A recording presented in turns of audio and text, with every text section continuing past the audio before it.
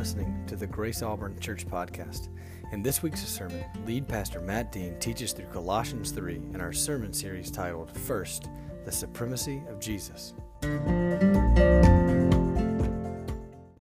you're just joining us, we are in week 3 of a series walking through the letter of Colossians. It's in the New Testament towards the back. And really the first week we talked about that the aim of this life is that Jesus would have the supremacy in everything. And what does it look like to place Jesus first in our life as the first one to redeem us, as the one to bring satisfaction to our souls, as the only name above all names. And as we think about what does it look like to put Jesus first in our life, what is the good that happens in our lives as we place him where he rightfully belongs. And then last week we talked briefly just about what does it mean to not only receive him as Lord, but continue to live in him as the Lord. And we talked about in Colossians 2 that it says, as you received Christ Jesus the Lord, so walk in him. So it's not just that you believe in him for salvation, but it's a daily, ongoing relationship to be rooted and built up, established in him. And we talked about in chapter 2 that human religion and human tradition is powerless to save us from our human fleshly desires. That human tradition and human regulations, and they're of no value in stopping the indulgence of the flesh. And so as we turn the corner to chapter 3 and the idea of being raised with Christ and being seated with him and setting our mind on things above, it's a fair thing to remember that this culture that the letter was originally written to had some of the same exact struggles that we face here in our culture. And there was an overindulgence in sensuality, just like our culture is struggling with. There's a total lack of eternal perspective, just like our culture is struggling with. And so we're going to begin tonight in chapter 3, and we're going to walk through the first 17 verses of Colossians. But before we do that, I was talking to a close friend this week, and this particular friend said to me, does it ever get easier? He's a little bit younger than me. He said, does it ever get easier? I mean, what are you talking about? He's like, just the struggle with sin. And I said, well, yes and no. I said, it does get easier to trust in Jesus after you've failed over and over and over and over again. It does get easier to trust in Jesus when you realize that his love for you is unconditional, unconditional, unconditional. So yes, in some ways it does get easier, but it's God's kindness that leads us to repentance. And so while yes, it does get easier because the solid foundation of the unshakable love of Jesus becomes more rooted and stable in our lives, but the reality is that the sin that a 20-year-old maybe struggles with is going to be the same as a 40-year-old, as a 50-year-old, as a 60-year-old. And all of us, every person in the room, is going to be tempted to believe something else other than God will satisfy our souls. And at the end of the day, and the most basic definition is, that's sin. That's sin. And there's not a person in the room that's exempt from struggle, that's exempt from failure, that's exempt from doing and saying and thinking things that we wish we would have never done, said, or thought. And so tonight we all stand on the same ground, and that's at the foot of the cross, saying there's only one way to be right with God, and that's through the sacrifice of a sinless Savior named Jesus. But that being said, there is this call to more. There is this call to greater dependence, greater obedience, greater Christ-likeness in our lives. But Paul is so careful to talk about what is the actual motivation and sustaining power for that. And I can tell you up front, it's not human commitment. It's not human regulation. It's not bootstrap theology that can say, well, if I just try a little harder, maybe I won't struggle anymore. And if you ever meet someone who's been walking with Jesus for a really long time, maybe they're a little bit older in their lives, they're going to be so convinced of the gospel of Jesus because they would have had decades of failure, decades of repentance, decades of receiving God's grace over and over again. And there's going to be a softness and a tenderness and a sweetness to their love for Jesus because they have failed him over their lifetime, yet he has never failed them. And in the church, there's got to be room for a little bit of immaturity. There's got to be room for a little bit of mess, a little bit of I don't have it together. But there's also got to be hope that says he is building us as a people to look increasingly more like him. So we don't want to offer up our bodies to sin. We don't want to just give in to every single temptation, but we do want to be so well acquainted with grace that when someone comes to us in legitimate sorrow over sin in their lives, that we can gently restore them back to the cross of Jesus and point them towards Jesus, the one and only Savior. And that's what it means to have authentic gospel community. There's not a man in this room who hasn't failed. And there's not a woman in this room who hasn't failed. And for the people that are young adults in this room looking around, it's true. It's true. Your mom, your dad, me, there's no one in this room that has not failed, that has not sinned, that has not struggled. And yet, the older we get and the more we walk with Jesus, the more we see the sweetness of our Savior and his love for us. And that's compelling. That is powerful. So as we begin chapter 3, this is what it says in the first few verses. If then you have been raised with Christ, seek the things that are above, where Christ is, seated at the right hand of God. Set your mind on things that are above, not on things that are on earth. For you have died, and your life is hidden with Christ in God. When Christ, who is your life, appears, then you will also appear with him in glory. And as I was in dialogue with this friend who was wrestling with a particular sin in his life, I said, here's the thing. As your delight in Jesus grows, your hate for sin will increase as well too. But as we are immature in our faith, sin initially will be more appealing than the thought of obedience and trusting in God to be greater and more satisfying. But as our love for Jesus grows, our true love and appreciation of the gospel will diminish the luster and lure of any temptation that we face in our lives. And just to work backwards for a moment, as I was talking about this with my friend, I said, let me ask you this. When you struggle with sin XYZ, whatever this may be, how do you feel on the back end of that? Horrible. Well, do you want to feel that way? Do you want to experience that kind of grief and heartache and consequence? Well, no. Then remember that going into it. And are there some things in our lives that we can say no to in advance because we know it's going to lead us down a road that will just leave us empty and defeated again? And see, it's the love that Jesus has shown us that that's going to be the thing that goes, I could do that, and on my best days I won't do that, and on my worst days I will do what I said I would never do again. But as Jesus, would your love for me become greater than any temptation that is before me? And that's the prayer to pray. And as you struggle with sin, as I struggle with sin, the prayer would be, Lord, make this thing that is initially attractive to me become repulsive to me. And make your love that will never change for me become more and more magnificent to me. Help me say yes to you more than I struggle to say no to that. See, the invitation is say yes to Jesus more and struggle less with sin. The struggle will still be there. But listen, for those of you that know the sweetness of obedience, think about that.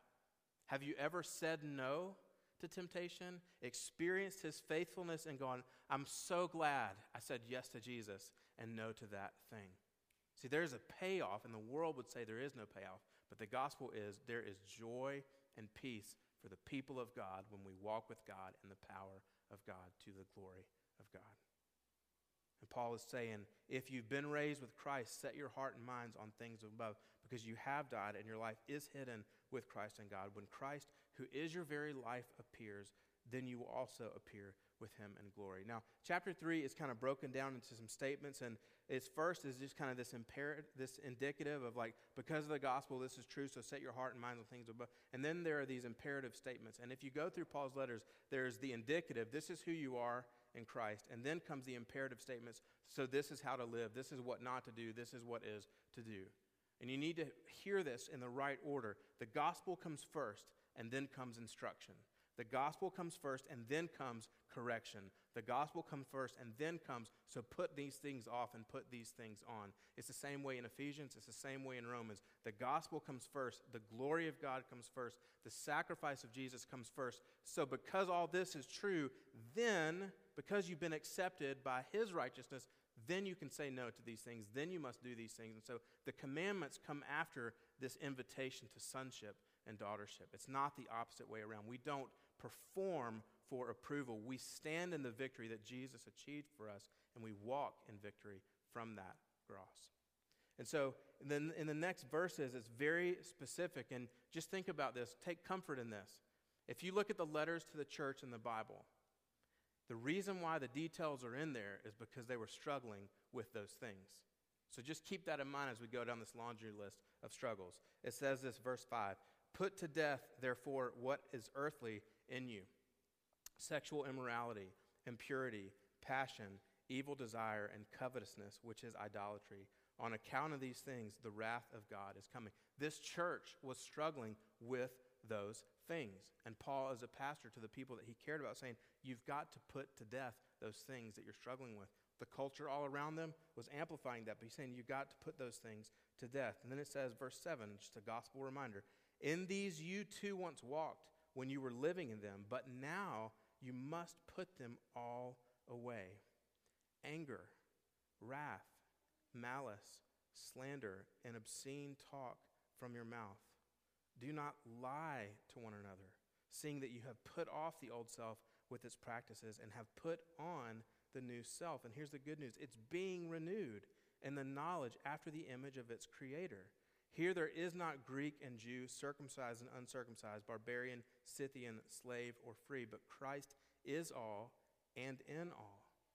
And so there's this very specific correction of saying, look, stop being angry. Stop sinning in your anger. Stop committing immorality. Stop all of these things. That's not who you are as God's people. You are being renewed. And he's saying in Christ, this is what is ours to pursue together. And then in verse 12, it says, so if you're putting these things off, put these things on. Put on then, as God's chosen ones, holy and beloved. This is who you are. So put on compassionate hearts. Put on kindness. Put on humility. Put on meekness. Put on patience. Bear with one another. And if you have a complaint against one another, forgive each other. As the Lord has forgiven you, so you also must forgive. Dads in the room, put on compassionate hearts. Put on kindness. Put on humility. Put on meekness. Put on patience. Mothers in the room, put on compassion. Put on kindness. Put on humility. Put on meekness. Put on roommates in the room. Brothers in the room. Siblings in the room. Sisters in the room, co-workers in the room, put these things on. Now here's the thing. All of us are going to struggle to think that we're always right, myself included. And yesterday was one of those days. I have some stress that's underlying in my life because as a church we're facing some major decisions about the trajectory of our church. And I had just been carrying this in my own heart and mind, and kind of unbeknownst to me, I was walking around. If 1, I'm just chill, and 10 is like, stay away from me, I was walking around at about a 7, and I didn't even know it. And then little normal things happened in my home yesterday, and what should have been a 1 to 3 jump ended up being like a 7 to 10 jump immediately. I'm just being honest with you, just being real with you, and unintentionally, but nevertheless in a very real way, I hurt the feelings of some of my family members yesterday and didn't even know why I was doing it. I didn't set out to do it. I didn't plan on doing it. I didn't go, let's see, what can I do today to offend my wife and some of my children? There are a lot of options. No, I didn't know that. And it took a very slow conversation with my wife this morning for me to recognize that there is really no reason for me to be shouldering that level of stress. There's not. But it took her putting on compassion to see what was going on in me. It took humility for me to put on humility and have to go into this confrontation not thinking I was right. Because everyone wants to be right. And at the end of the day, we're often not right. And I just think as we raise our children to know and love Jesus, it's really important that they see that we as adults can admit, I did not get that right. And here's the thing.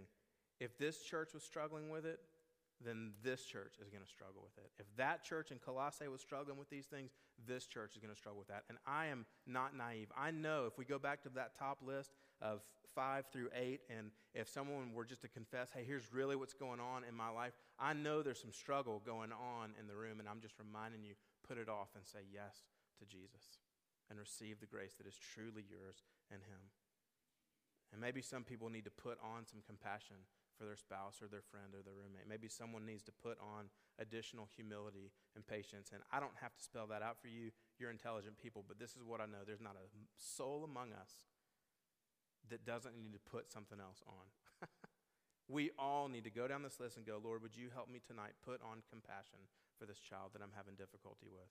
Lord, tonight, would you help me put on forgiveness as I deal with this friend who's wounded me 100 miles from here? Lord, tonight, would you help me put whatever I need on out of this list so that I will experience your joy and they will know that I legitimately have a Savior who's continually bringing me in to greater and greater relationship with him. Verse 14, it says this, and above all these, put on love, which binds everything together in perfect harmony. And let the peace of Christ rule in your hearts, to which indeed you are called in one body, and be thankful. Let the word of Christ dwell in you richly, teaching and admonishing one another in all wisdom, singing psalms and hymns and spiritual songs with thankfulness in your hearts to God. I got a text message this morning at 4:43 by someone from the church, and it said, pray for me. I'm struggling. And I thought, well, I don't want to just write back and say, I'm going to pray for you. Yes, I'm going to pray for you. And I did pray for that person. But I sent that person back scripture because it's the word of God that they're going to carry, not the thought that I'm praying for them. And what they needed to know is that God's word spoke specifically to what they were going through. And you need to know, whatever your struggle is tonight, that God's word speaks to what you are going through, whether it's doubt or fear or anxiety or addiction or temptation, whatever it may be, his word is sufficient for you. So dig in and find it. Google it if you need to. Go to the index if you need to. But if you're struggling with fear, just look up Bible verses on fear and you'll have 25 come up in like 3 seconds. The thing is, a community that's rooted in Christ is going to have the word of Christ dwelling in them richly. And what comes out of that is thankfulness. That person later on this morning wrote me back and said simply, thank you for praying for me. No, really, thank you for praying for me. And it says, let the word of Christ dwell in you richly with thankfulness in your hearts to God. And here probably is the best verse that kind of pulls us all together. Whatever you do, in word or deed, do everything in the name of the Lord Jesus, giving thanks to God the Father through him. This is what I love. Malusi, welcome back, my friend. Welcome back. This verse of freedom, whatever you do in word or deed, do everything in the name of Jesus. You've heard me say this before, but a great decision-making grid is this. Can I do this in the name of Jesus? Can I date this person in the name of Jesus? Can I raise my child this way in the name of Jesus? Can I buy this in the name of Jesus? Can I go there in the name of Jesus? Can I watch this in the name of Jesus? Can I do blank in the name of Jesus? Can I say blank in the name of Jesus? And if you can, do it for the glory of God. And if you can't, don't, because grief is around the corner for you. And it's just so simple, but yet the most difficult thing in life to do. And I'll just tell you a practical application of this, and you're like, oh no, I'm not really ready to hear this. But I, like 99% of you, am a Netflix guy, okay? Anyone not having Netflix, good for you. I know some people are like, I'm not watching TV ever again, and good for you. I don't know that that really works in real life, but I have grown more sensitive to this, that when I see television shows that are new and I get 6 minutes in and they start dragging the name of Jesus through the mud, I can't watch that in the name of Jesus, you know? And I'm not trying to put that on you. I'm just trying to say, as I wrestle with God's word in my own life, I just haven't finished some series that I started. And they're just kind of hanging out there in Netflix world, and I probably am not going to know how they end, and I'm okay with that. You know? Or maybe it's some things that you're involved in. It's just practically you're like, yeah, but I don't want to give that up.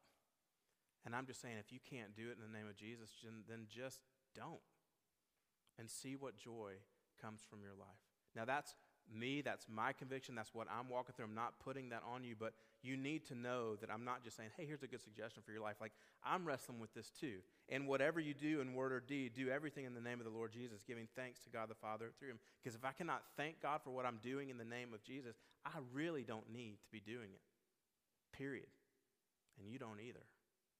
And this is not about morality or perfectionism or performance-based acceptance. This is about Jesus is worthy of my life and my attention. And I just want to be involved in the things that bring him glory and honor, because at the end of the day, that's going to satisfy my soul, and that's going to bring him glory and honor.